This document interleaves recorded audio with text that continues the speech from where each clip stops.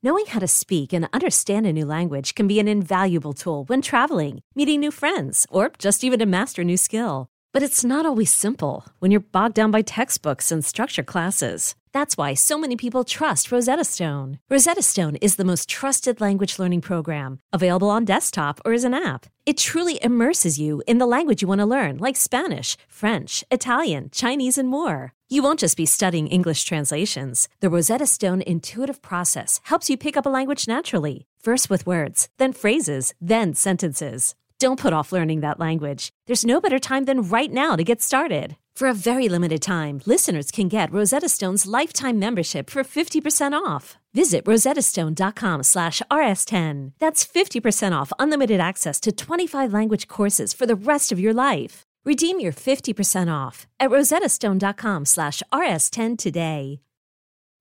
Families have a lot going on. Let Ollie help manage the mental load with new cognitive help supplements for everyone 4 and up, like delicious Lolly Focus Pops or Lolly Mellow Pops for kids. And for parents, try 3 new Brainy Chews to help you focus, chill out, or get energized. Find these cognitive health buddies for the whole fam at ollie.com. That's OLLY.com. These statements have not been evaluated by the Food and Drug Administration. This product is not intended to diagnose, treat, cure, or prevent any disease. Hey folks, this is Kevin. On this week's episode of Risk, you'll hear Justin Sayre. I'm watching everybody have sex and I'm like, it's just too hot in here. It's just too hot. That and more. But before that, I just wanted to say, did you know that if you go to Casper.com/risk and use our promo code RISK, you can save $50 off a purchase of a Casper mattress? Now, I have a Casper mattress, and I am not exaggerating. I'm not saying this because I'm being paid to, even though I am. But it is really true. It is the best mattress I have ever had. The engineers at Casper have spent thousands of hours developing this springy latex and supportive memory foam combination for a sleep surface with just the right sink and just the right bounce. It's breathable, and the mattress industry has forced consumers to paying these crazy high markups. Casper's revolutionizing things by cutting the cost of dealing with resellers and showrooms. It's $600 for a twin, $750 for a full, $850 for a queen, $950 for a king. It's free shipping and returns to US and Canada. It's 100 nights risk-free in your own home. If you don't love it, they'll pick it right back up. Made in America, and get $50 toward any mattress purchase by visiting Casper.com/risk and using the promo code RISK. Also, as America celebrates National Small Business Week this week, Stamps.com wants to honor not only its over 600,000 small business customers, Stamps.com also wants to extend an invitation to every small business throughout the nation to help their business succeed by reducing or eliminating wasteful trips to the post office. Stamps.com knows that one of your most valuable resources is time. You can't waste it making constant trips to the post office. That's why Stamps.com brings all the services of the post office to your desk. You can buy and print official U.S. postage for any letter, any package, any class of mail. We use Stamps.com at Risk and the Story Studio, and we love it. And right now you can sign up for Stamps.com and use our promo code RISK. For this special offer, it's a 4-week trial plus a $110 bonus offer, including postage and a digital scale. So don't wait. Go to Stamps.com before you do anything else. Click on the microphone on the top of the homepage and type in RISK. That's Stamps.com. Enter RISK. Now here's the show. Whoa, whoa, whoa!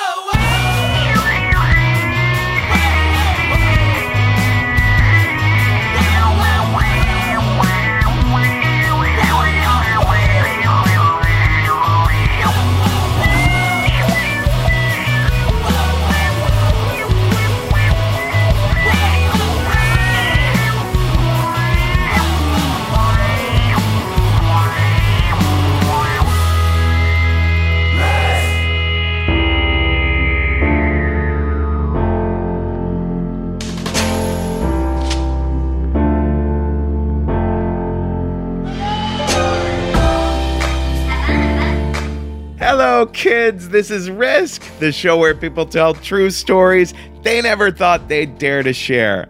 I'm Kevin Allison. This is Beer Wolf. I forget who this is behind me now. Hold on a goddamn millisecond second.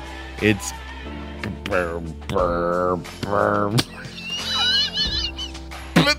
beer. Wait.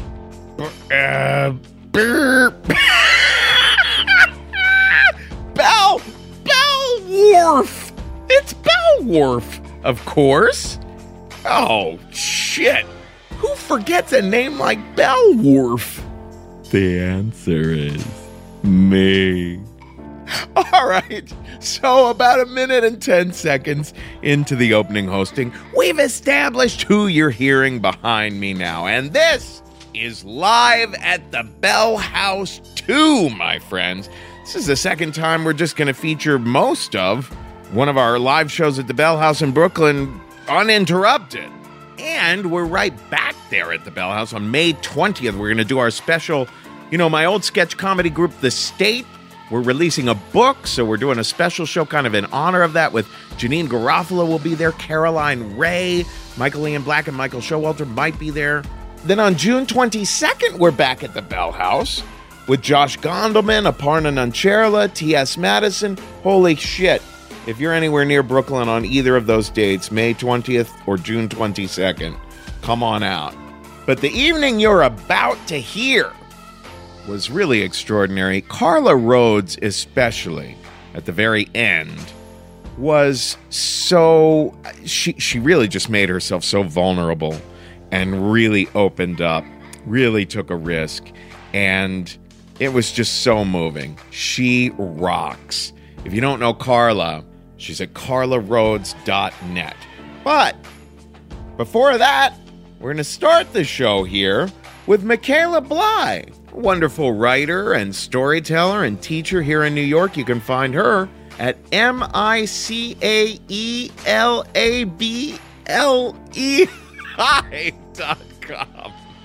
Here she is now, Michaela Bly at the Risk show at the Bell House just a few weeks ago with a story we call Grand Illusion.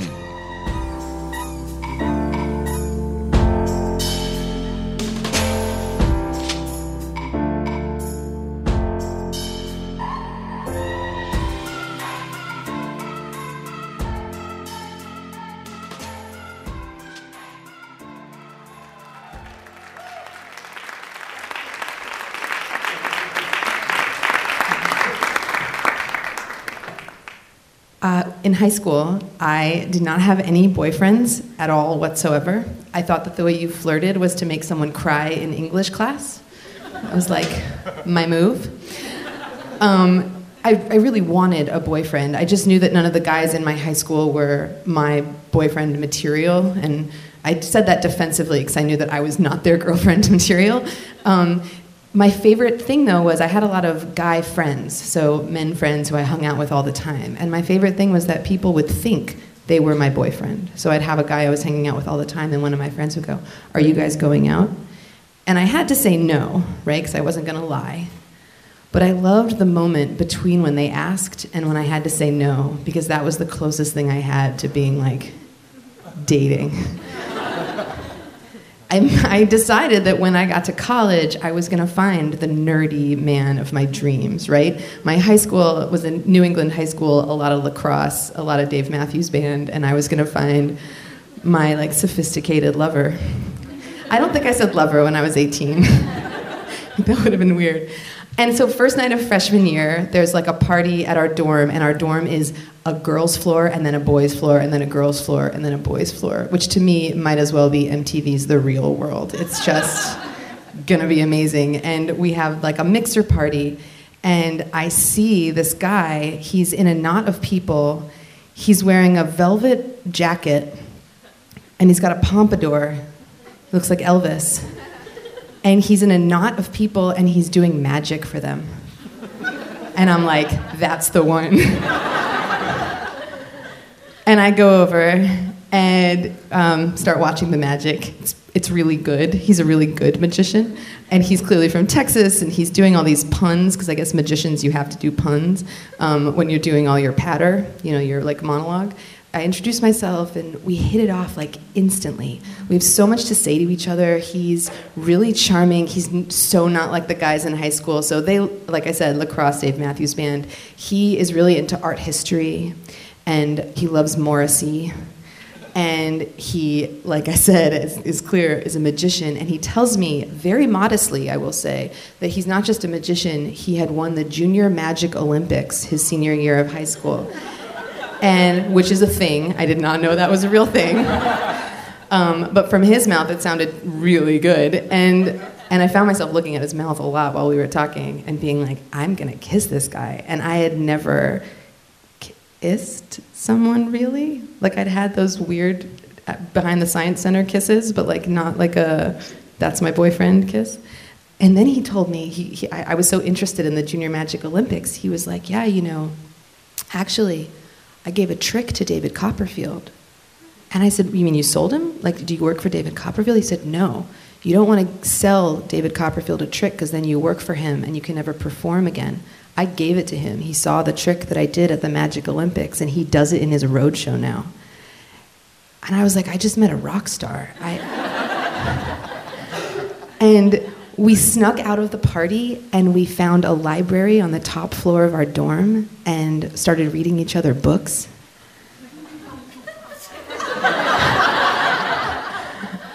My move was his move, And there were all these moments when we would have totally kissed, like heads together, and we didn't yet, but I knew we were just sort of waiting to. And we ended up spending basically 3 straight days together. And so I would come back to my room, and all of the girls that I was sort of in my freshman dorm with, we would all like chatter about the guys we were meeting and what was happening and who are we friends with now and all this stuff. And I was just like, I found him. Like, I love this guy, and he loves me, because everything I said was fascinating to him too. It was like we were recognizing each other in these parts that we didn't know, and he was just as dramatic about that kind of thing as I was. He said things like, it's like we're recognizing each other in the parts we don't know. And I've never met anyone who would say that out loud. And so the 4th night, and this will date me a little bit, but that's fine, because then you can think about how good I look for my age. The fourth night, there was a protest of the 1996 Defense of Marriage Act, a candlelight vigil on campus. And so we decided to go because we supported gay marriage. And we both had candles. It was really romantic. We were kind of snuggled up with each other. And he'd been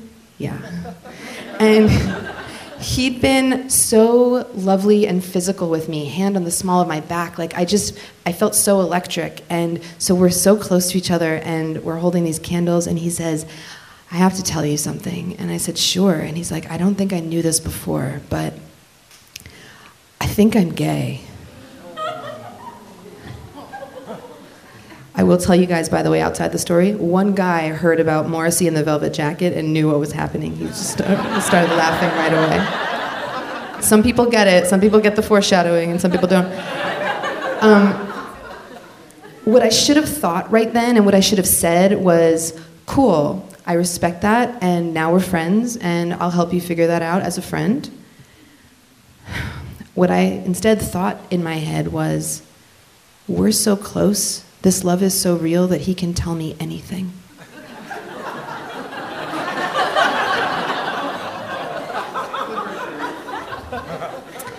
And what I said to him was, I'm right here next to you while you figure this out. I'm not going anywhere. And he said, thank you. And so I stayed. We did not have the kiss that I had been anticipating for so long, but we kept hanging out. We took the same Art History 101 class together.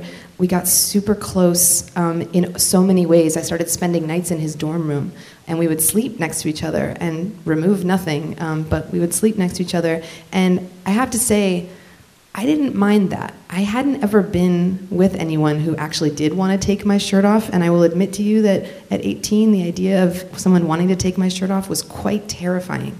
And so he felt like the perfect boyfriend, because people did think we were dating, because we spent so much time together. And I didn't tell them that we weren't. I didn't give them that. And he would go to parties with me, and he would have his rubber bands on his wrist and his cards in his pocket, and he would do magic. And I got to know his tricks so well that I could do the patter of his magic tricks while he was doing the trick. Like, I knew what he needed to say to make everything happen. I never understood the tricks, but that's what I knew. And it kept going like this. And he would say things like, I worry that God is punishing me for being gay by sending you to me because I love you, but I can't love you. And I was like, that's okay. I'm not going anywhere. I'm not going anywhere. And finally, it's Parents' Weekend, which coincidentally was National Coming Out Day. Which I don't know if they did it on purpose in that way. And he said to me 2 weeks before that, he said, I am not ready. My parents are very Texan and very traditional, and I'm not ready to be out. And he was starting to come out to our friends and things like that. I said, do you want to introduce me as your girlfriend? And he said, yeah, that'd be amazing. And so Parents' Weekend came, and just to keep it realistic, I also introduced him to my parents as my boyfriend, which I was really proud to do. They had been very worried about me and the fact that I had never dated anyone, and I was really proud to introduce them to this very artistic, very well-spoken, professional magician. And they liked him a lot, and his mom loved me. She hugged me so hard, real hard. And immediately said, let's talk on the phone every week because we need to start planning his birthday. I know. And I loved that too. I loved the idea that a girlfriend plans the birthday with the mom. Like, that's awesome. And I will admit that I started forgetting that it was pretend. We'd been doing this for a month. We were lying on his dorm bed, and we were both reading separate books. This was before you could study for an art history final on the internet, so we were studying from a book, which is very archaic. And we were looking at all these cathedrals. His face was just so close to mine, and I was always spending time resisting putting my arms around him. I started leaning over. I think I just had forgotten that it wasn't real, and I started leaning over to kiss him. And he said, Michaela, I love you. You know this is pretend, right? And I said, yeah, obviously. Of course it's pretend. And I got up. And I was so embarrassed. And I left the room. I made some excuse. And I went back to the girls' floor. And I didn't go back. I didn't go back for 3 weeks. And I saw him in the dining hall, but now instead of heading over and putting my finger in his little square cake, the dining hall cake, which was like my new move, I just sat somewhere else. And in the art history lectures, I just sat somewhere else. And finally, we hadn't spoken for quite a while. And I was already thinking, God, if that didn't work, what's gonna work? Like, I have to find someone, but who am I gonna find? Who's gonna be like that? And he knocked on my door, and he said, hey, I know we haven't hung out. And I was like, yeah, busy, art history, I don't know. And he said, I just gotta tell you, David Copperfield is coming to town. He's using my trick, so I have 2 tickets in the second row, and I really wanna take you. And we had talked about going. We had talked about how cool that would be to go. And so I said, yeah, I would love to go. By the time David Copperfield happened, I had already started hooking up secretly with a math major. And secretly was not my choice, right? It was, he would call me at 2 a.m., I would go over, he didn't tell anyone that we were hooking up. That's the way college is supposed to be, apparently. But the night of David Copperfield came, and we both got dressed up in velvet. We went to the theater, and there were all these really famous magicians in the front row. We were in the second row, and he introduced me to all these magicians. And he didn't say I was his girlfriend, but he kept his hand on the small of my back. And I was really proud. I was really proud to be with him, and I was also really proud of that hand. And the show starts. It was awesome, because it's David Copperfield. It was the best. David Copperfield wears that billowy white shirt, and his hair. And there was this one moment where David Copperfield says, I need a volunteer to come take these scissors and cut this rope. Ash leaned over to me and goes, watch this. The scissors won't come off the table. And this volunteer came up and picked the scissors up off the table. And I heard Ash just go, oh, like something had messed up. And David Copperfield looked down at the second row and winked at Ash, like with his headset and everything, winked at Ash and just goes, here's a magic lesson, always have a plan B. And the volunteer tried to open the scissors and they wouldn't open. And I was like, wait, you guys just had a conversation. You really are a rock star. It was so amazing. So it kept not being his trick, and it kept not being his trick, and then finally, it's the very end of the show, and Copperfield comes out in his billowy white shirt, but the sleeves are rolled up, you know? And he's got a piece of paper and a pair of scissors. Scissors have been a theme in his show. It's a very high concept.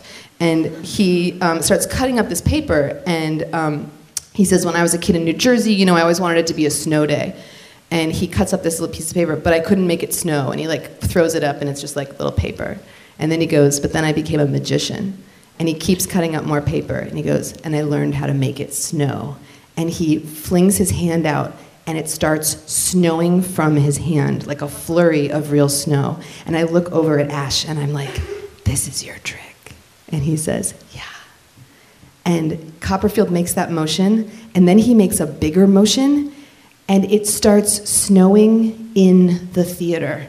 And a snowstorm, and you can see the flies, you can see there's no snow machine, and you can see all the way up to the lights, but it is literally blowing snow, and it's real snow. We're catching it on our hands, and the whole audience is starting to get up. We're acting like 10-year-olds. We're like trying to catch it on our tongues, and we're laughing, and it's crazy. And Ash is just sitting there, like nodding, very pleased, like this is working the way it's supposed to. And I know it's a trick. I don't know how it's done, but it's so beautiful and it feels so good, and I just want it to last a little bit longer. Thank you.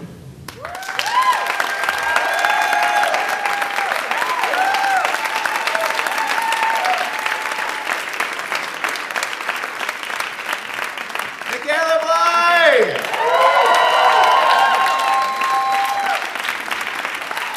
Awesome. You seem to have grown since the show started, or maybe the lights came up a little bit and I can see more of you. Yeah, something Michaela said at the very beginning of her story reminded me of something I haven't thought of in literally 15 years. When I was 31 years old, I started dating a beautiful, super smart, very talented actor, a Filipino fella. And we were in our 5th week of dating, which for me to be 5 weeks into dating someone, that's like a Santa and Mrs. Claus length relationship at that point for me. And we had just celebrated Thanksgiving dinner, and we were in bed together, and we had this really amazing emotional sex. And afterwards, you know, I was a bit discombobulated. My head was kind of in the clouds, and he kind of put his face right up in mine and gave me a big, like, Cheshire Cat grin, and he said, I kind of think I want to say the L word. And it was one of those things where you're saying it, and you're like, no. You know, you're like, no, don't be saying that. That's wrong. But I replied, lesbians?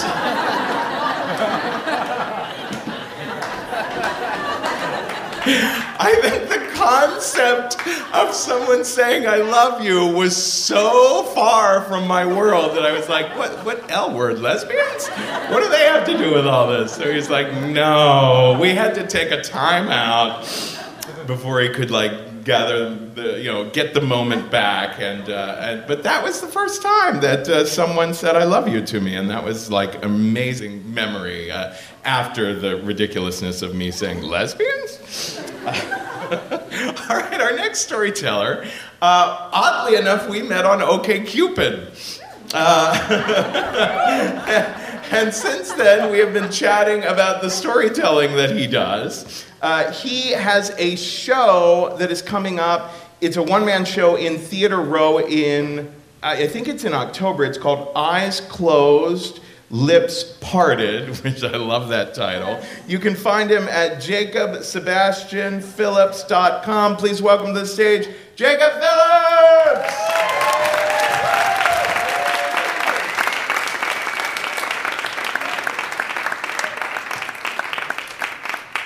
Wow, yeah. So guys, you're gonna take my virginity tonight. This is my first time. Thank you.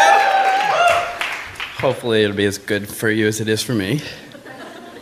So if you hear an accent, it's because I'm from Alabama.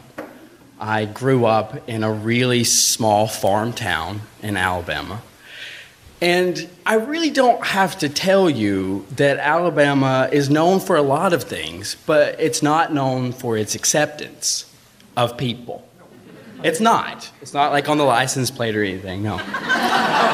So I knew from a pretty young age that I was different. And by different, I mean big ol' homo. And I also knew that I needed to suppress that shit down. I knew not to let anyone see it. So I grew up pretty shy and withdrawn. I couldn't make friends to save my life. And I was a mama's baby. So it shocked everyone, including myself, when I decided to move away to college, about 3 hours away from college. So I was like, I'm gonna do this. Fuck yes, I'm gonna go. I'm gonna be an adult. I'm gonna do this. So I go, I move into an all-male dorm. Wasn't an accident. And the first half of the semester, I had 0 friends. I couldn't make friends to save my life. And I finally found 2 super bro-y, super straight, super fratty guys that were like, fuck yeah, pussy and vagina. And I was like, yeah! I want it too. I want that. So much vagina. And so we got really, really close over the second half of the semester. And we were driving one day, and I was driving, and one of the guys was in the back seat, and he rolls down his window, and we see a guy who's on the color guard, who's obviously very flamboyantly gay, and he takes a Mountain Dew bottle and chucks it out the window at this guy, hits him in the head. Mountain Dew flies everywhere. And I remember sitting there just like this and saying, oh shit, like that's what they do, right? And I said, that will never be you. You will never be that person. Keep driving. So over the course of the rest of the semester, I really tried hard to butch it up and be more manly. And we had decided that in the spring that we would move in together in an apartment. And I was like, fuck yeah, I'm ready for this. So we go to Spencer's to decorate. And I remember walking into Spencer's and being like, the people that work here are so fucking edgy. I love it. But I bought this poster of Carmen Electra, a poster of Kathy Ireland, I think, and a Superman poster, and I proudly displayed them in my room. So we lived together, we had fun, we bonded, and then we met this guy who we called Bowie, because he looked like David Bowie. And he kind of joined our group. It was an ever-expanding group. He was also straight. And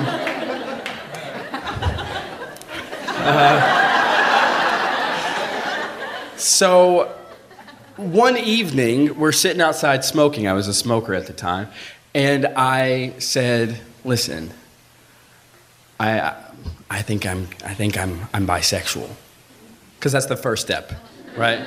And so he was like, that's great, man, fuck yeah. And I was like, but if you like, just don't like tell people because I don't want people to know. And he was like, I will never, never tell anyone. So my friends decided there's gonna be a party. We're gonna throw a party. And I decide, no, actually, I want to go home for the weekend and see my mom and do some laundry. And so I do. They throw the party. I get back Sunday, and no one's in my apartment, which is pretty rare. I see a guy pass. I'm standing outside my apartment smoking, and I see a guy pass who I kind of know, and he goes, "Hey, didn't know you were a faggot." And I was like, what was my... And I feel my hands start to shake. And I was like, what? What are you talking about? Then I start to panic because I realized that something's off, because never before have I been clockable. And I knew something was up. So I talked to a friend's girlfriend, and she had said that Saturday night that Bowie had stood on top of a glass coffee table, like straddled the edges on the wood part, and announced that I was a gay person. I was gay. But he did it in this very like bombastic way of like, Jacob's a fucking faggot, blah, blah, blah, blah, blah. And I remember sitting there and being like, oh, that sucks. But I also knew what was about to happen. Like I knew the floodgates were about to happen. So I wait, and I'm calling my two roommates, my two best friends. I'm calling them, I'm texting them, no answer, nothing. Monday rolls around, I go to my classes, I'm nervous, I can't eat. I come home and I see that they have been moving out while I was in class. I was like, oh my God, like my whole life is crashing around me. These are the only people I know, these are my friends, right? One comes in while I'm there, and I was like, what's going on? What's going on? He was like, you're a fucking faggot. We know you're a faggot. Bowie said it. And I was like, I'm not gay. Okay, I am gay. But if you just stay my friend, I won't be gay, I promise. And I'm basically like crying on the ground, like holding him kind of deal, as he's like moving his shit out. Basically, they move out. And I begged them, I said, I can't afford the rent. I can't tell my mom what's going on. My mom doesn't know I'm gay, right? So I can't tell her. So the week after they find out was pretty brutal. And I couldn't really focus. I had no idea what was going on. I wasn't eating. I wasn't going to class. I was failing tests because I was like going and like writing like B for everything and walking out. So I decide that what I was going to do is I was going to go to the movies and I was going to treat myself to a movie. So I go to see Hot Chick with Rob Schneider. And I'm kind of on the verge.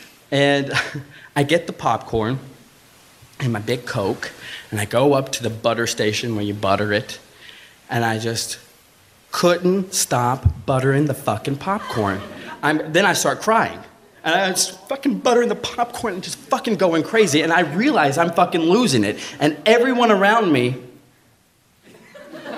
And I'm like, I can't stop the popcorn. Just buttering the shit out of this popcorn. Losing it. And I go into the movie, I can't eat the damn popcorn. It's like, what are you talking about? There's all this.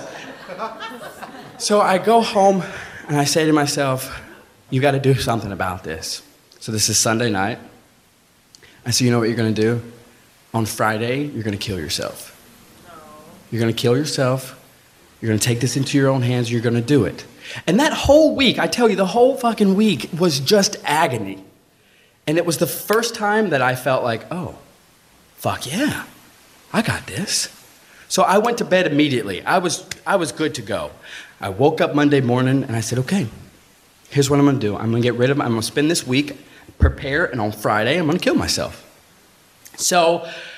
you know how they have the Campish cash on cards where it's not, you can't like trade it in for cash, but you can go and like buy food. So I was like, I'm going to be fucking generous. So I go to the caf and I just start buying people food. And I said, who wants a pancakes? You want pancakes? I get you pancakes. And people are looking at me like, yeah, I want fucking pancakes. So I'm just buying shit like crazy. I'm like, what do you want? I'm like Oprah. I'm like, and you get a pancake and you get a fucking pancake. What do you want? You want some little box cereal? I got you some little box cereal up in this bitch. And I just feel great. And so I'm like, oh, I'm on a giving spree. So I go home, I take down my posters, my Carmen Electra, my Kathy Ireland, my Superman poster, and I get all my DVDs, and I go to the quad, and I just start handing them out to people. And I'm talking to people in a way that I've never fucking talked to people in my whole life. I've always been super shy, but I was like, hey, how you doing? What are you doing? What's going on? Hey, how's your mom? We don't know you. I don't know you either. It's okay. How's your mom? Right? And people are looking at me like I'm weird, but I've never been fucking freer. So then I decide, okay, I can do this. So Friday rolls around.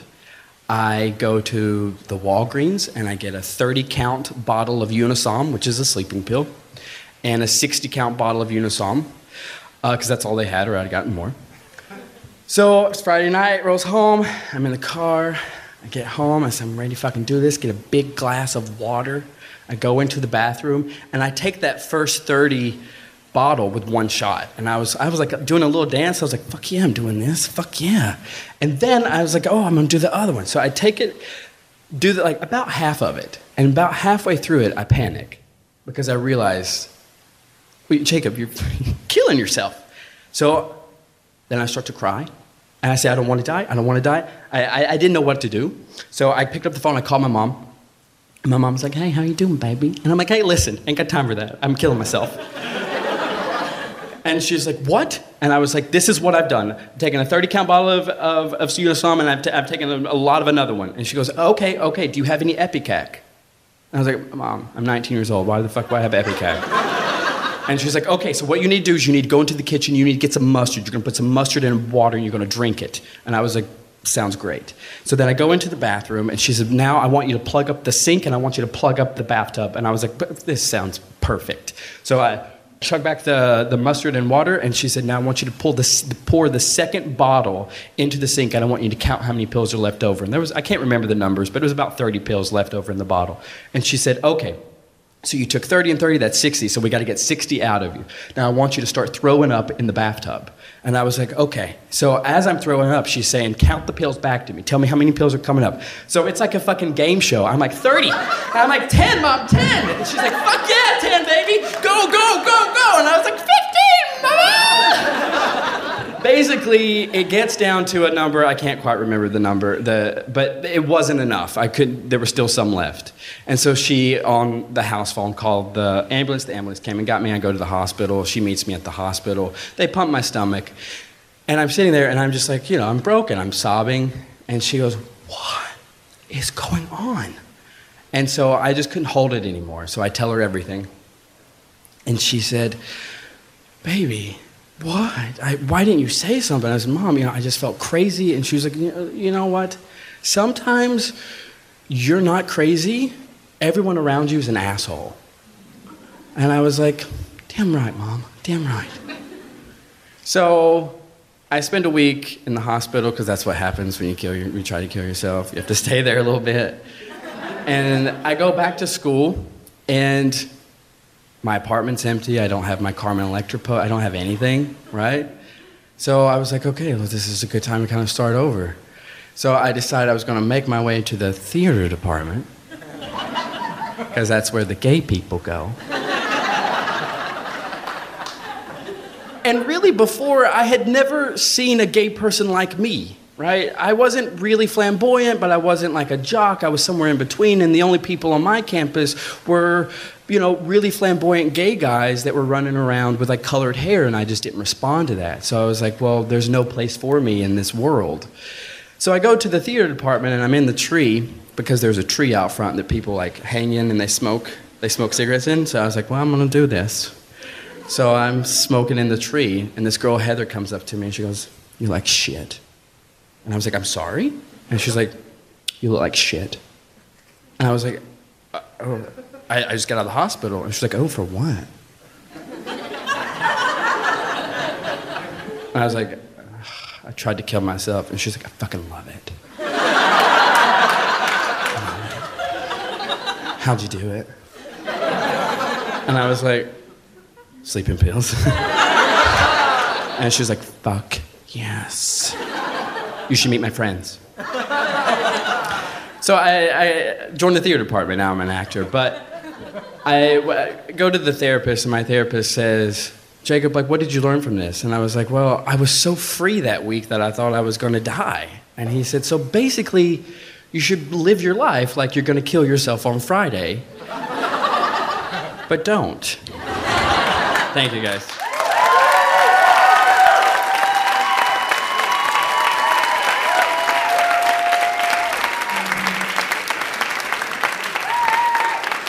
Jacob Phillips! That reminded me of how, when I was 12 years old, I saw the movie E.T. in theaters, and I think I reacted the way everyone did when they saw E.T. in theaters. That is that I was a sobbing mess throughout the last 20 minutes or so of the movie because I realized at 12 years old that I was head over heels in love with the boy, Elliot, the lead boy, and that I was absolutely overwhelmed with consuming jealousy for the brown thing from another planet. So I was so shaken up by this that I decided to tell my best friend, Henry. Now, he wasn't really called Henry. We both called each other Henry. We were the Henrys from the day we met in kindergarten. We were like, oh my God, we're such good friends that we have to change our names and christen each other as having the same name. Now we're the Henry Club, but no one else can be in it.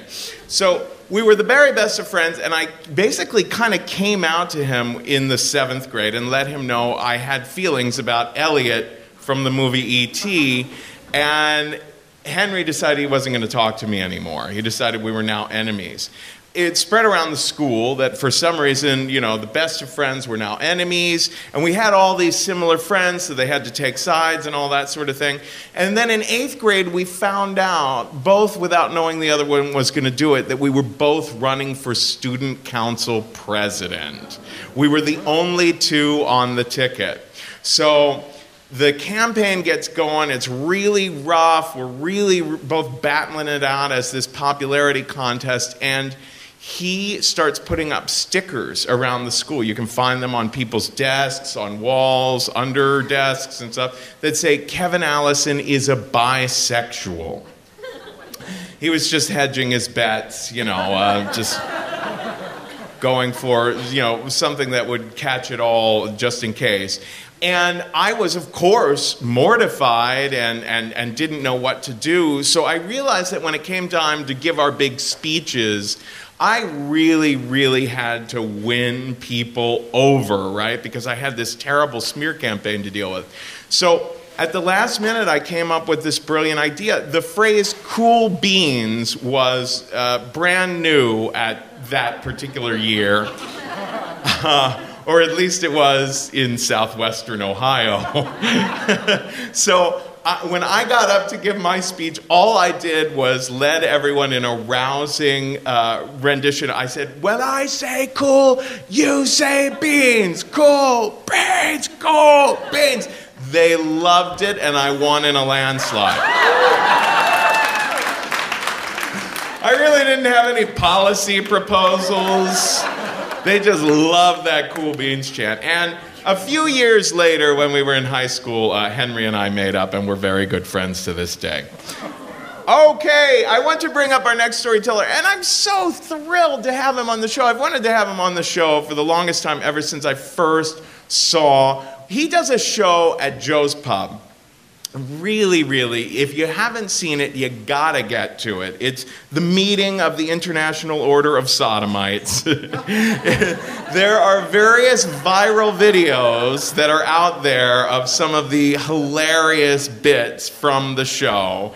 It's really remarkable. The next one is on May 22nd at Joe's Pub. And then on June 6th, they're doing a special Night of 1,000 Judies.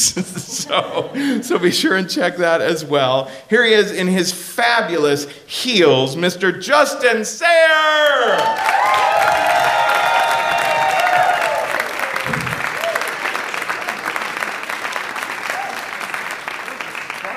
I know, girl. For those of you who, I would just, before we begin, this is the kind of homosexual I am day to day. This is not put on for you. I was at a barbecue 15 minutes before I got here. I was. I know it's confusing because from the back, I look like I teach women's studies somewhere. I have a lovely... If you saw me walking down the street, you're like, I bet she has a lovely partner named Janet. And then I turn around and the mystique is blown. I was actually thinking about, I usually wear a brooch, but I couldn't tonight because there were just too many choices. And I thought, I'll just be simple for you all. My story takes place in Italy. Now, I decided after Christmas I was going to go to Italy with two friends, a girl who I thought would be safety in numbers, and my gay friend who I exclusively talk about sex with. Now, let me explain something to you, ladies and gentlemen, because I see a lot of heterosexual faces. There is this thing as a gay person where, especially in your 30s, you kind of go through a second adolescence where you do all the things you were supposed to do at 12, when all those disgusting boys were like blowing snot rockets and scratching themselves, and all us boys were over here being like, you guys are gross. Jesus. Clutching imaginary pearls that one day we would be able to afford.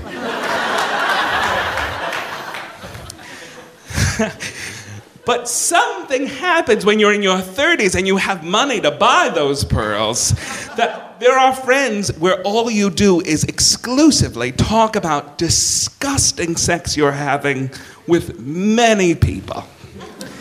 So I thought, we're going to be the A-team in Italy, because I can go shopping with her and go fucking with him. So I tell them right before we get on the plane, I want to do 3 things in Italy. I want to see the canal that Katharine Hepburn fell into in summertime. I warned you early. This is the kind of homosexual I am.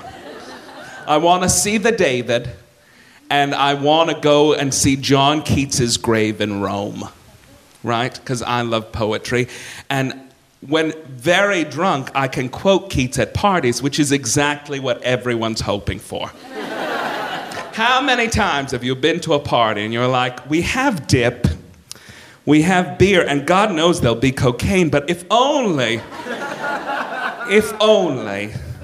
an aging homosexual would walk in here and perform out loud Ode to a Grecian Urn. If only that could happen tonight. So we get to Italy, and I also have this weird mental thing where I imagine that if I travel to other cities, I will become different people when I get there. As if the time travel will turn me into a young Maggie Smith. That does not work. Just a warning. And I got off the plane and I was kind of expecting, really, if I'm honest, I was expecting to be Cate Blanchett in The Talented Mr. Ripley. I was expecting a lot of shawls, and I already have the voice. I'm Meredith Logue of the Textile Logues.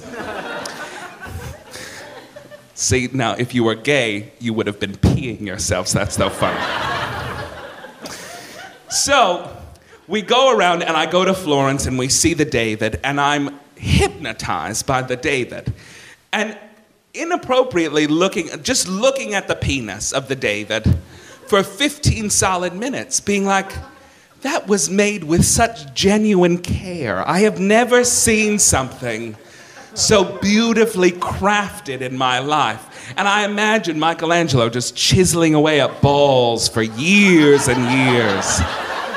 And it's delightful. And then we go to Rome. And we're in Rome and we see the Colosseum and we go to Keats's grave. And because, again, this is the homosexual I am, I'm picking flowers at Keats's grave and crying because he was only 26. And what happened? And I get out and we leave the cemetery in Rome. And my friend, I said, well, all right, well, what do you want to do now? And he said, well, you know, there's a bathhouse just a few streets over. I was like, did I choose right bringing you?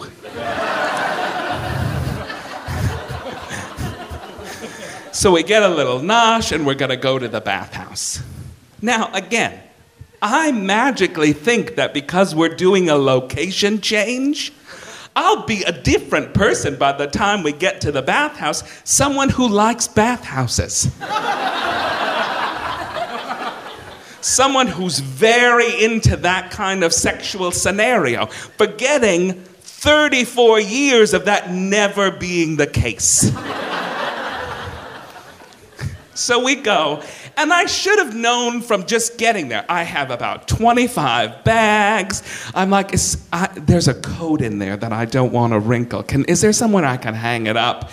The bathhouse guy's like, are you fucking kidding me, dude? I think that was the only phrase he actually said to me in English. Are you fucking kidding me, dude? So we get in, and I'm stuffing all my valuables and tchotchkes into this locker. And if you've never been to a bathhouse, it is a labyrinth of sorrow, ladies and gentlemen. It is just many rooms walking around, open doors with men sitting there suggestively with a can of Vaseline by their side. And you're like, I know what's supposed to happen, but who knows how that could play out. You sound like a 7th grade riddle. A man's found dead on the floor.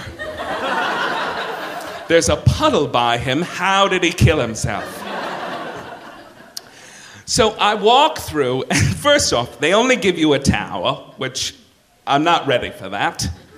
The towel's like perfect if I knot it correctly, but that knot's not gonna hold. And I don't want to be standing around being like, oh, well, you seem charming, dick. So I say to my friend, do you think I could pin this with one of the brooches I have in my bag? And he was like, I don't think you should do that. I think that will be a bad decision for you should something happen. And he becomes a different person when we get into the bathhouse because he becomes a gay man in panic. Now, because, again, heterosexual faces, I'm going to explain something to you. When in hypersexual situations, gay men can do one of two things. Either they can turn into a little 12-year-old monster in a Toys R Us commercial and just start running around being like, ah! Someone put something in me! Or, also in the same commercial, they can turn into very delicate little girls who just want to pet babies. Which one do you think I became? And my friend is running around this bathhouse, just running, doing laps, looking for dick, searching, combing it out. And it is not the crowd you would expect. A bathhouse is never as sexy as you've read. And it's a lot of 70-year-old men just like...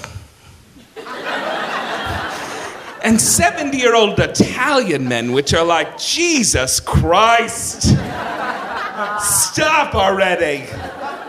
Don't suck... I mean, I'm proud you have your teeth, but don't suck them at me.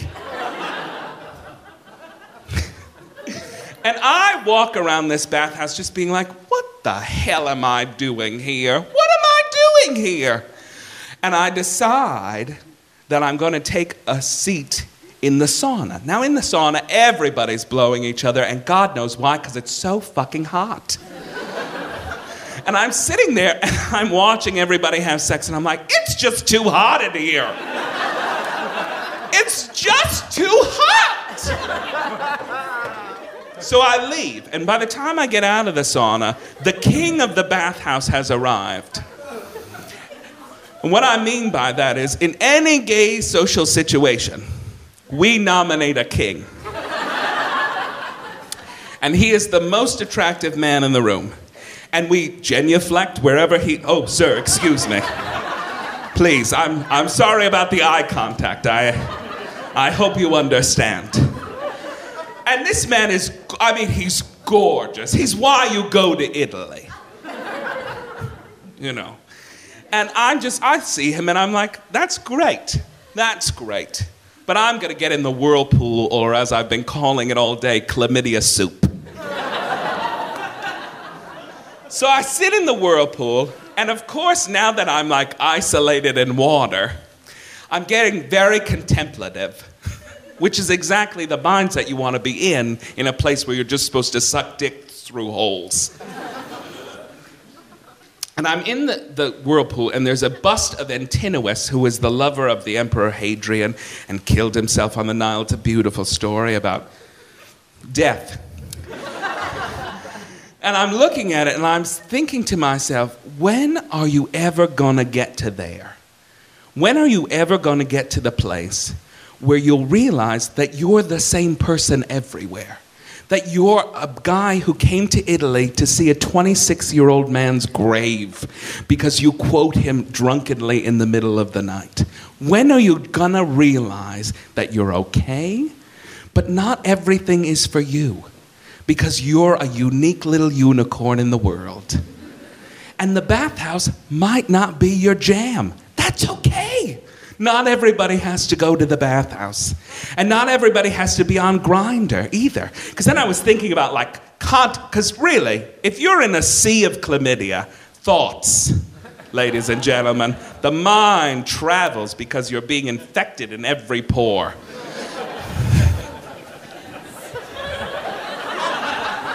Oh, it's good to laugh.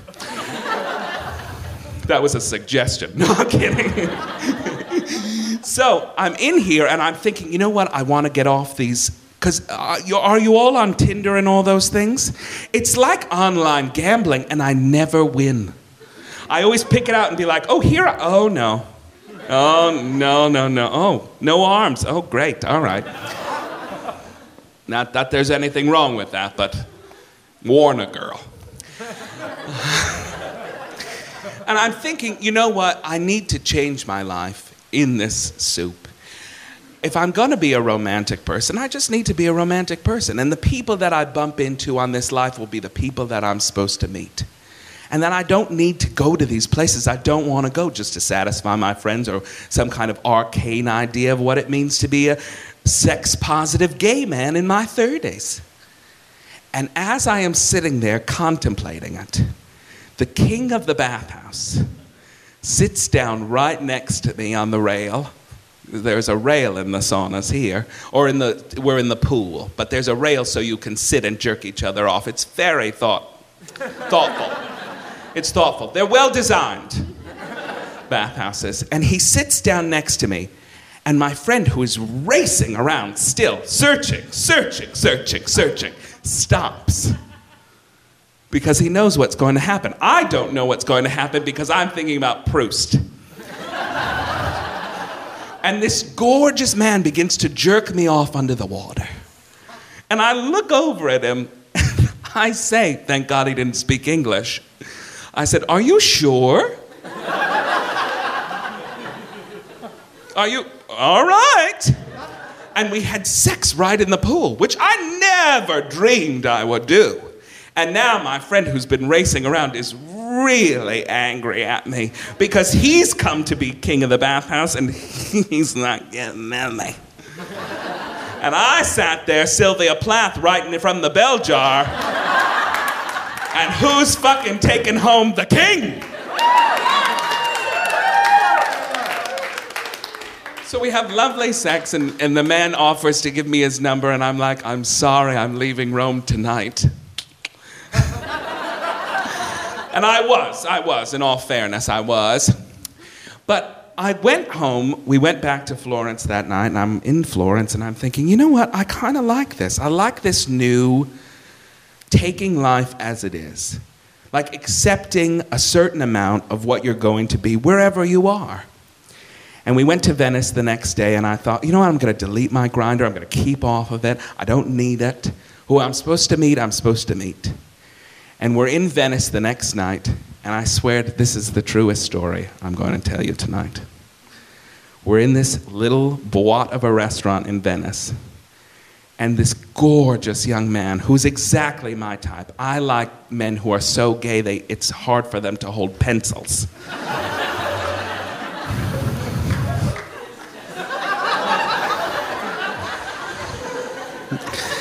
And then I walk over and say, let me help you, lamb chop. Whatever you need. And he comes over to our table and he says, has anyone told you about the special tonight? And I said, no. No. And he says, well, we have this thing at this restaurant where we have a wheel of cheese. And we dump hot pasta onto the wheel of cheese and it melts it. And then we serve it to you fresh at your table.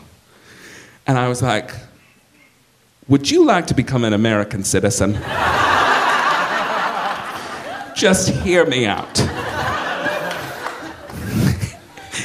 And we got talking, and for the rest of my time in Venice, we saw each other every day. And I thought, you know what? I'm realizing you have to know where you are and be okay with it. And when you are, rather than looking at your phone and trying to figure out who you're going to be in different places, just look around you, and hopefully some gorgeous man will be serving you pasta that melts a wheel of cheese. Thank you. Good night.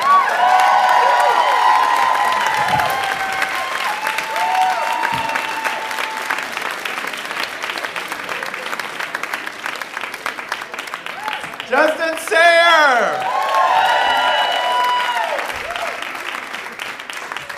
Yes, anyone who says, you know, be the kind of gay person you want to be is a hero of mine. There's way too much conformity nowadays. I also, I'm a big fan of sex clubs because I'm not very good at conversation in social settings. But then when I get to a sex club, I want to have conversation. So it's very confusing. Like, I'll leave the bar being like, I can't handle all this conversation. Then I'll want to have conversation at the sauna or the sex club, which is very confusing for everyone there because there is that real, oh my God, we're in the dark, it's underground, we're in the unconscious realm now. So there was a party I used to go to in Queens where I kept hooking up with the same exact guy. And I felt like, well, this is kind of crazy because, you know, I would pay my $20, find this guy, we'd go and find a little room and then have a great time together. But I just got to the point where I was like, why don't we just have a date or something? Why don't we, you know, like get together like normal people? But I didn't realize I was really breaking the code because after like we had hooked up like for the 10th time, I finally decided to say something, to initiate some conversation. So I said to him after we had finished, you know, both having a grand old time, I said, you know what, could I have your phone number? And he looked like a deer caught in the headlights, you know, like, what? Wait, a question is coming at me here in this secret underground underworld? And he finally just blurted out, it's in Spanish. And that was that. I was like, oh, okay, gotcha. Sorry about that. So yeah, my friend with a Spanish phone number. I'd be perfectly happy to see him again, though, if I ever went back to that club.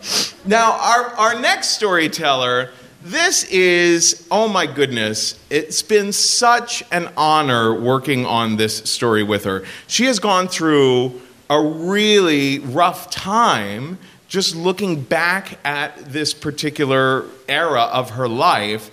We've been working on it for, I don't know, the past month or so. She's never told a personal story on stage, especially one like this before. So be super, super, super open-hearted and supported. And I've told her, you know, if she loses it a little bit, no worries. You know, we're all here to show as much love and support as we can. She is a brilliant performer herself. She is a ventriloquist, and in the very first days of Risk, we saw each other performing at Arlene's Grocery when we were brand new there in the East Village. She has a web series she's working on called The Plight of Cecil. Please welcome to the stage, Carla Rhodes!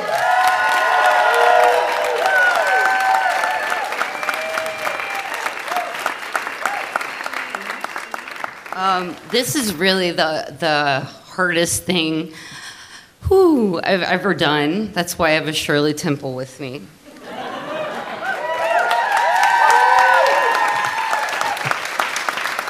I normally do comedy and ventriloquism, and I don't know why I'm crying already.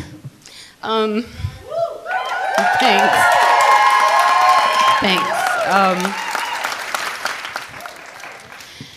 So this was very hard for me. And what I really hope by sharing this story is that it helps me find some justice, and that helps me find some peace and to help others as well. This is probably going to be a little bit more red or I'll lose it. So I'll try to connect with you guys as much as I can. Everyone I've ever dated has basically been a dummy, except my fiance who's here. He's only a dummy about like 90% of the time. And one of the most life-changing moments of my life was meeting the best dummy I've ever known, this little guy named Cecil Sinclair. Completely changed my life. He does and says whatever I want to do, and only occasionally gives me the black eye. He's a perfect man, right? So let's go back to 1991. I'm 9 years old, and I was rushing home after school to see my favorite television show in the world, Lamb Chops Play Along. It wasn't everybody's favorite.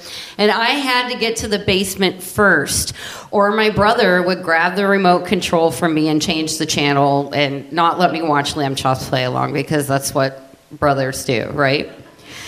And months prior, I had seen this show for the first time, and I'd really fallen head over heels with Sherry Lewis, which wasn't weird at all, I guess, right? And I decided I wanted to be just like her. I already had the red curly hair, and that was that. And I decided I wanted to become a ventriloquist, because why not? That's like the coolest thing in the world to do. And when I was a child, I felt very alone. I didn't have many friends. I came from a divorced, broken family, lots of trauma, lots of abuse. And I decided through ventriloquism, I could create my own cohorts who would say and do anything in the world I wanted. You know, I could make my own friends this way. Surely, looking back, I can see that ventriloquism didn't help me make actual friends. But I could make up unlimited friends. Stuff was really, really rough at home, and I had my own little lamb chop puppet, and she would whisper to me when I went to sleep, "I love you, Carla, I love you so much." Sometimes I would cry, and she'd say, "It's okay, everything's gonna be okay. We're best friends. I'm your lamb chop puppet. It's okay that you're talking to yourself." Every day, I would absolutely dread the bus ride to school.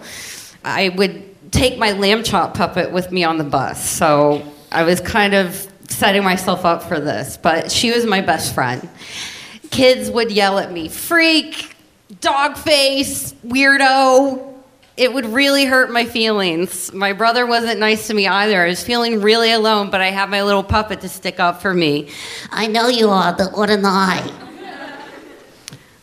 So the preteen years were hard and it eased up, but my ventriloquism hobby led to paid shows for other classes. And I started to get paid gigs and perform at the local comedy club. And this was exciting. I'm like, hell yeah, I'm becoming a ventriloquist. Maybe I could really do this. And I heard around this time, I'm probably about 11 years old, that there was a ventriloquist convention about 2 hours from my house. I couldn't believe this. I was like, oh my God, all the ventriloquists together and all their puppets hanging out. It's a whole convention of ventriloquists like 2 hours from my house. Holy cow. I was like, I can meet other weirdos who talk to themselves just like me. Luckily, my mom took me to the convention, and this led of a slew of new friends, a lot of them who were older men that talk to dolls. So, not such a good idea, but looking back, I can see that I was basically trapped in a Christopher Guest movie. The things we learn when we're older. So I kept getting older. I had fun at that convention. And when I became a teenager, this annual convention near my home, a small town, moved to Las Vegas because the original yearly convention shut down. Maybe like a dummy went on a rampage. I don't even know why it shut down. But this English guy in Las Vegas decided, hey, I'll take over the convention and we'll do it in Las Vegas. And he had a magic and movie museum and full of ventriloquist memorabilia. And I begged my parents to take me. Luckily, they love to gamble and I love ventriloquism. So we went. And they basically just let me go on the Las Vegas Strip. I'm 15 years old at this time, and I'm really precocious. And so they're letting me attend this all by myself, because why would they be interested in what their teenager is doing? You know, I can run around in Las Vegas, whatever, okay, no. And they're out gambling, having fun. And so the guy that put the convention together, like I said, had this museum on the Strip, and he's an almost 60-year-old Englishman. And he kind of looked like Eric Idle, and he was more show busy. So he gave everything, ventriloquism, a much more attractive face. You know, got some media mentions, and it was great.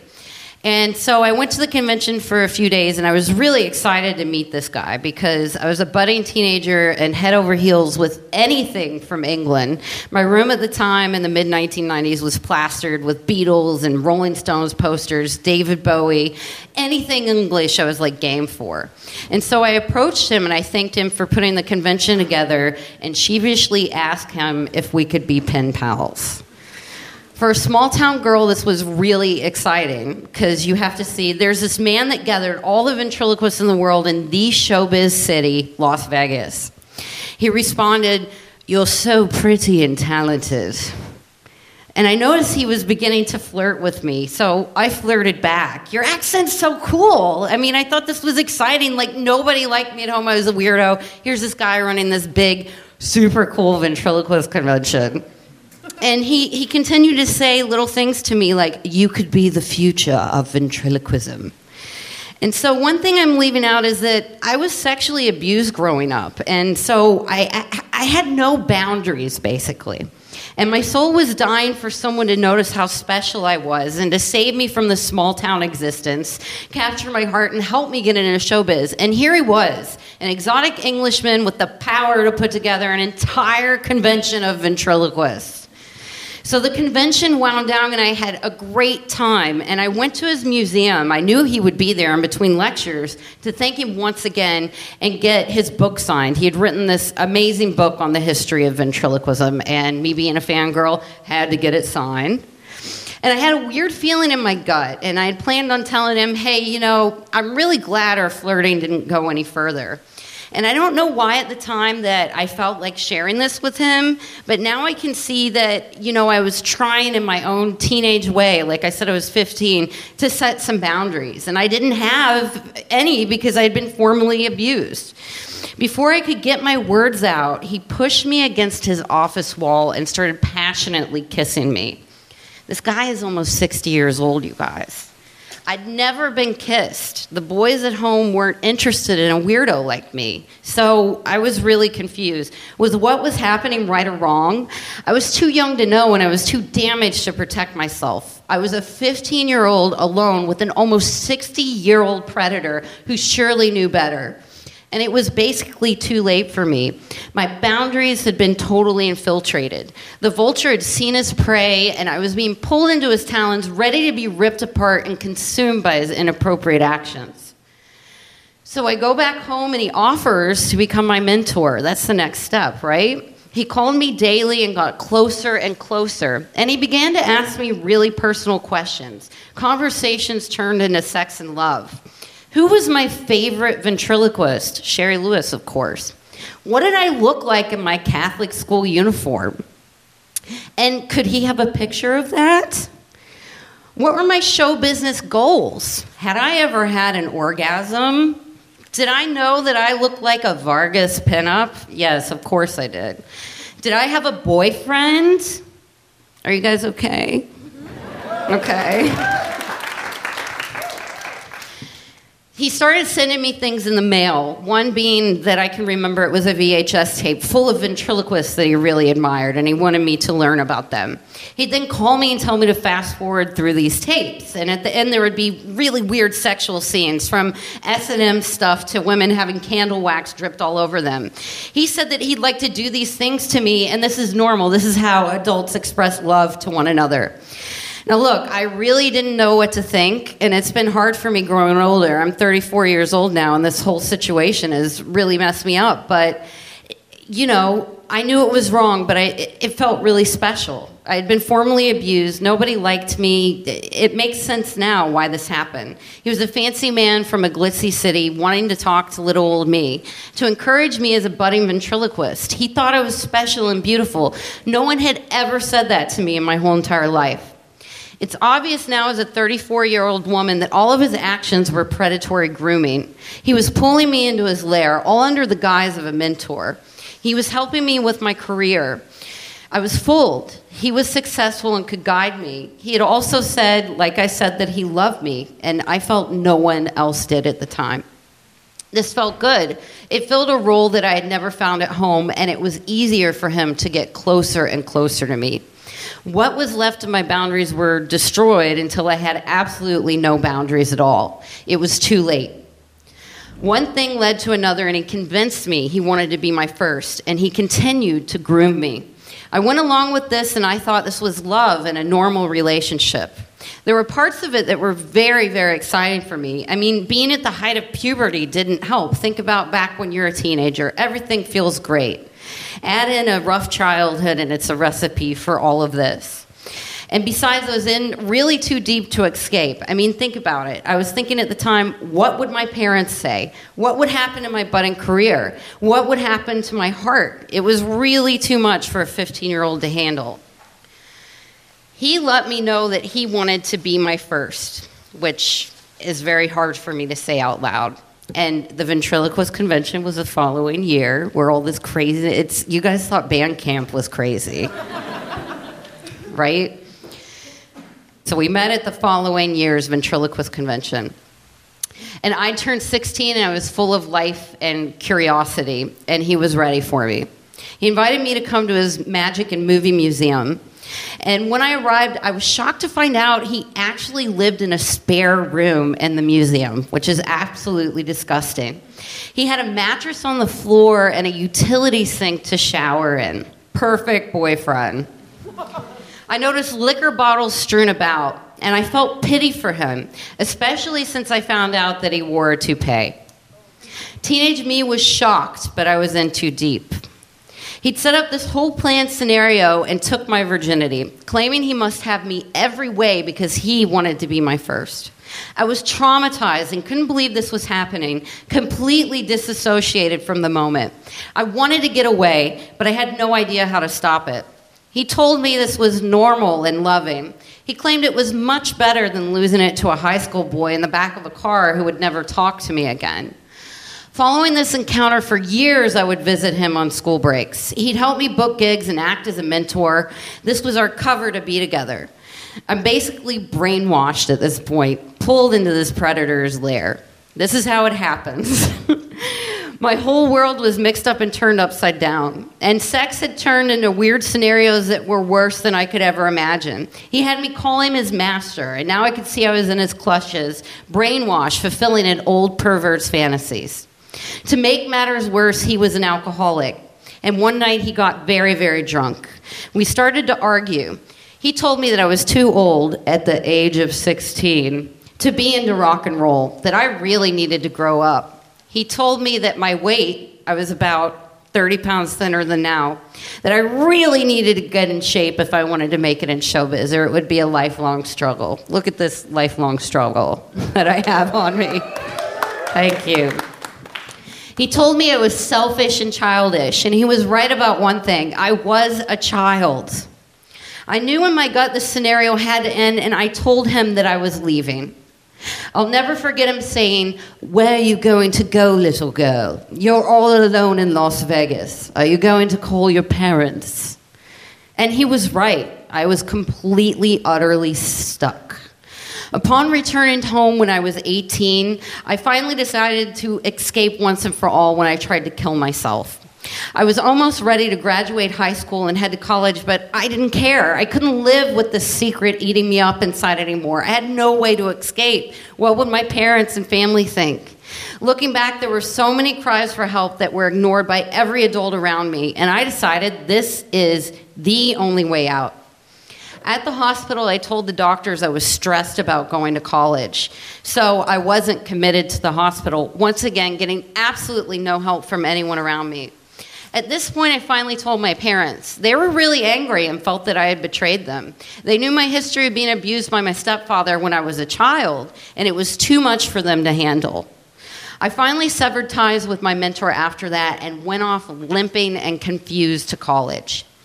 In 2004, after graduating college in Tennessee, I moved permanently to New York City as soon as I could.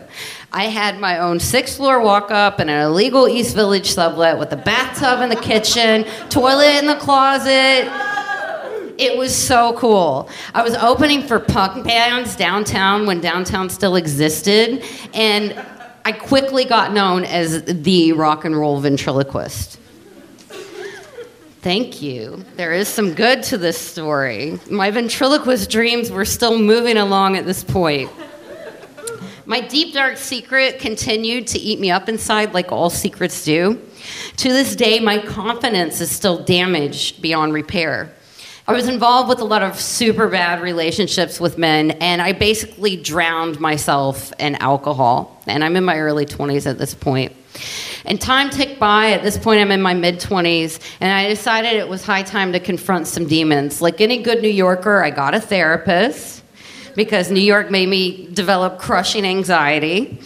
And she was really good, and I started to feel stronger. And I really wanted to confront this secret that had basically stolen away my teenage years and just really screwed me up. The Las Vegas convention was long gone at this point, but I found out it was going to be at the original ventriloquist convention, which had since started up again. So I made a plan, and I was going to make my return to this convention as a hardened New Yorker and tell this motherfucker what I thought of him. Thank you. I was no longer a wimpy teen. I wanted to knock him out, maybe cut his balls off and make him eat them for dinner. Yes. I know I didn't care if I went to jail at all. I just really wanted some justice. I wanted revenge for the girl that couldn't fight back at the time. And so I was really hoping that it could help me move on. And my therapist would be on standby if I needed support. And I was more terrified than I'd ever been in my life, except for tonight. And I couldn't believe I was going through with it. So thank you, darling. I arrived at the convention terrified with my stomach in knots, and I scoured the hallways, and I see my mentor, and I immediately ran into the bathroom and had a panic attack. And I didn't know what to do, so I finally came out and entered the ventriloquist dealer's room. So this is where the ventriloquists hang out in between the ventriloquist lectures and talk shop and buy puppets and talk about ventriloquism. So once again, I'm in a unproduced Christopher Guest movie that I guess I'll star in, except showered with the fear and stench of irreparable damage. In this room, you can buy puppets and countless other items, so I went over to my favorite table to check out the goods and calm down. And this guy had a really great table, lots of vintage stuff, and I glanced down at my feet, and I saw this giant red ear sticking out from underneath this table. And I said to the dealer, I said, "Whoa, what's that giant red ear attached to?"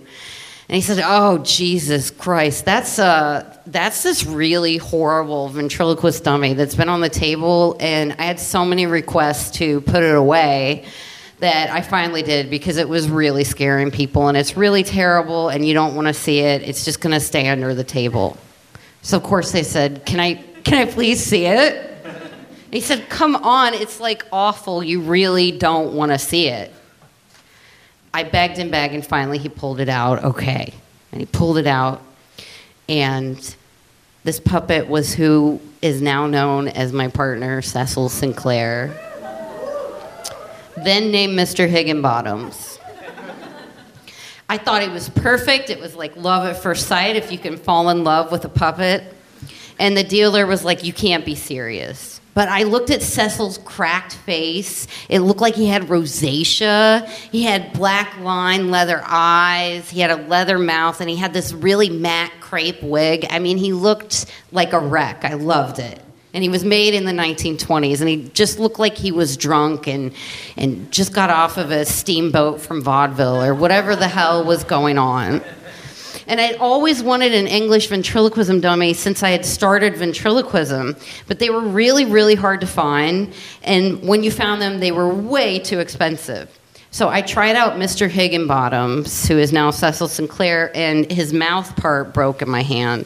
And I told the dealer, I said, I think I just broke Mr. Higginbottoms. He's like, oh, that's okay, because it's like evil and satanic and no one wants it. It's probably like trying to kill you, so just like give it back. I said, how much is it? And he stated an amount that was way too much because, like I said, I lived in the East Village in New York and I had no money. And so it was basically like, oh, man, that sucks. And he put him back under the table.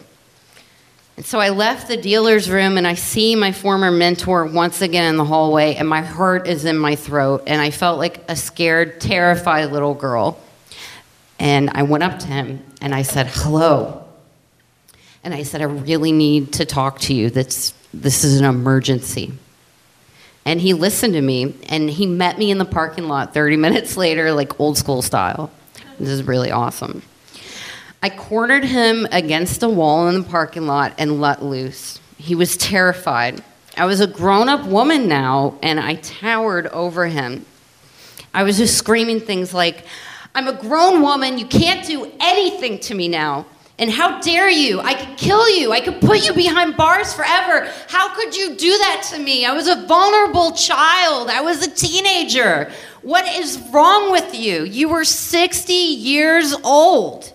He started to shrink and look like a pathetic old man. He was wearing a toupee that looked worse than Mr. Higginbottom's wig. I pray to God for forgiveness every day, he said. Bullshit. I continued to rant and rave and wish my older brothers had taught me how to throw a punch, or at least break a nose, or at least rip some balls off and make him swallow them and then shit them out and then eat them again and then cut his dick off. I said many things, like, what you did to me wasn't okay. It was really fucking fucked up. And I have to walk through my life knowing that I lost my virginity in the back of a ventriloquist museum to a 60-year-old pedophile. Really, think about that. It's really bad. He began to shake and cry. I felt slightly vindicated. He then grasped his heart and whispered, oh God, my heart. I think I'm going to have a heart attack. I'm a pedophile and I'm dying. Because I can't molest you anymore. I went back inside and went to my hotel room and basically had a nervous breakdown. And I took a deep breath and marched back downstairs. And I saw him in the hallway talking to his wife. You know, when we didn't work out, when he realized that you really shouldn't have a relationship with a teenager, he found someone more age appropriate. She apparently had heard what happened, and she glared at me and told me that I was a liar and that I knew what I had done at the time. Because, you know, teenagers are grown up and they really know what they're doing. Watch a teenager on the subway. It's, like, ridiculous. They're children. And I thought to myself, at least I'm not married to a pedophile who rapes teenagers. I then marched back into the dealer's room and, without thinking, drained my bank account and purchased Mr. Higginbottoms, who is now Cecil Sinclair. He had to have a new name. I decided not to stay the night, even though I'd only gotten there this morning. I put my new puppet in the front seat of the car, and I said, your name is now Cecil Sinclair. Nice to meet you. He glared at me silently. We rode off into the sunset onto a long and winding road. My life had just changed. Years have gone by since the confrontation. I've continued with therapy, and I'm hitting 3 years sober. Thank you. Confronting him was one of the biggest changes in my life to date, and telling the story tonight is one of the biggest changes going public with it. I want justice, but there is no justice because there's an archaic statute of limitations law. So I may never find it. What I hope by telling the story is that survivors in the future can have a better fate. The only thing I can do is tell my story and hope others can gain strength from my pain. Know that you can have horrible things happen to you, still come to New York, still live your ventriloquist dreams, or if you want to be a mime or a ribbon dancer, you can find a man that loves you and put a ring on it and deal with all your messed upness and still love you every day. And you can be so confident that you can wear a silk shirt with derby horses all over it and look like Shirley Temple and not give a fuck. Thank you.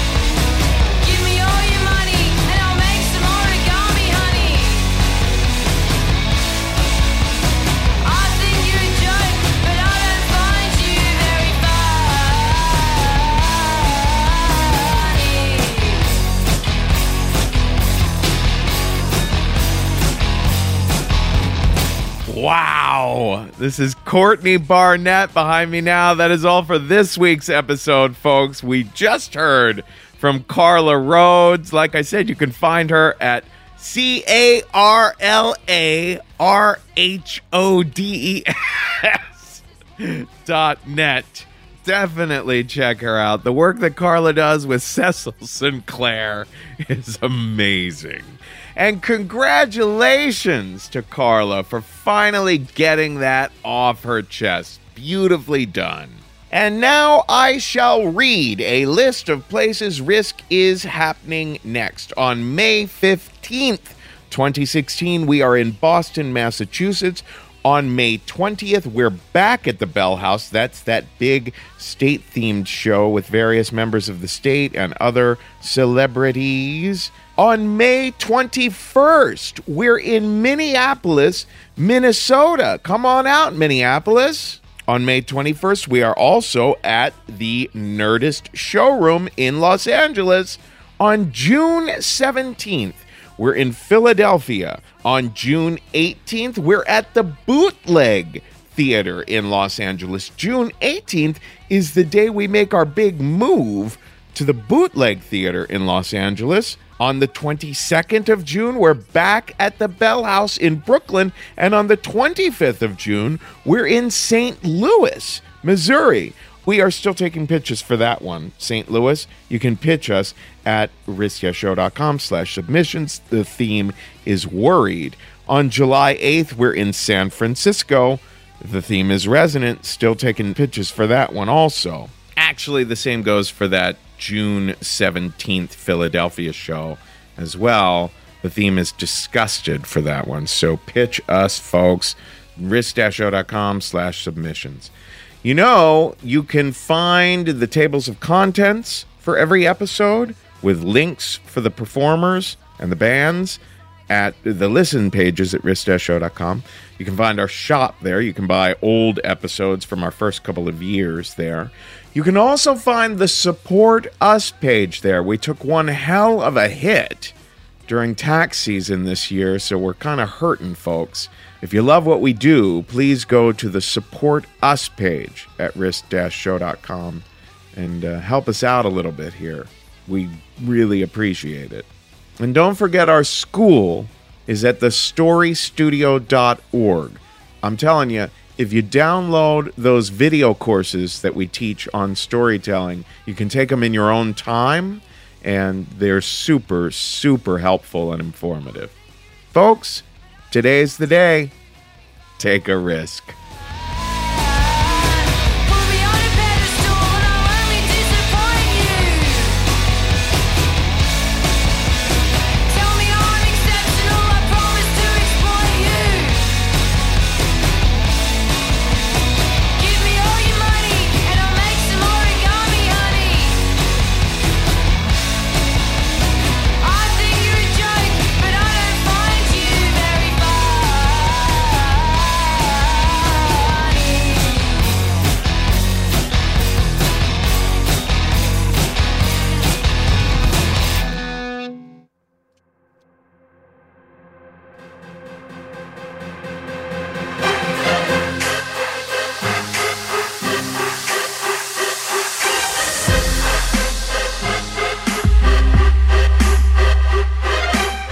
Kevin Allison. This is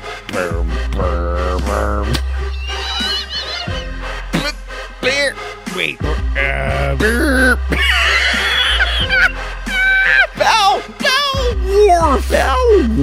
Foulworth. I'm Kevin Allison. This is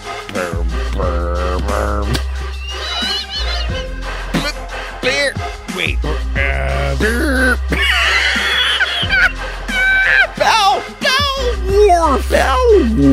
Foulworth. I'm Kevin Allison. This is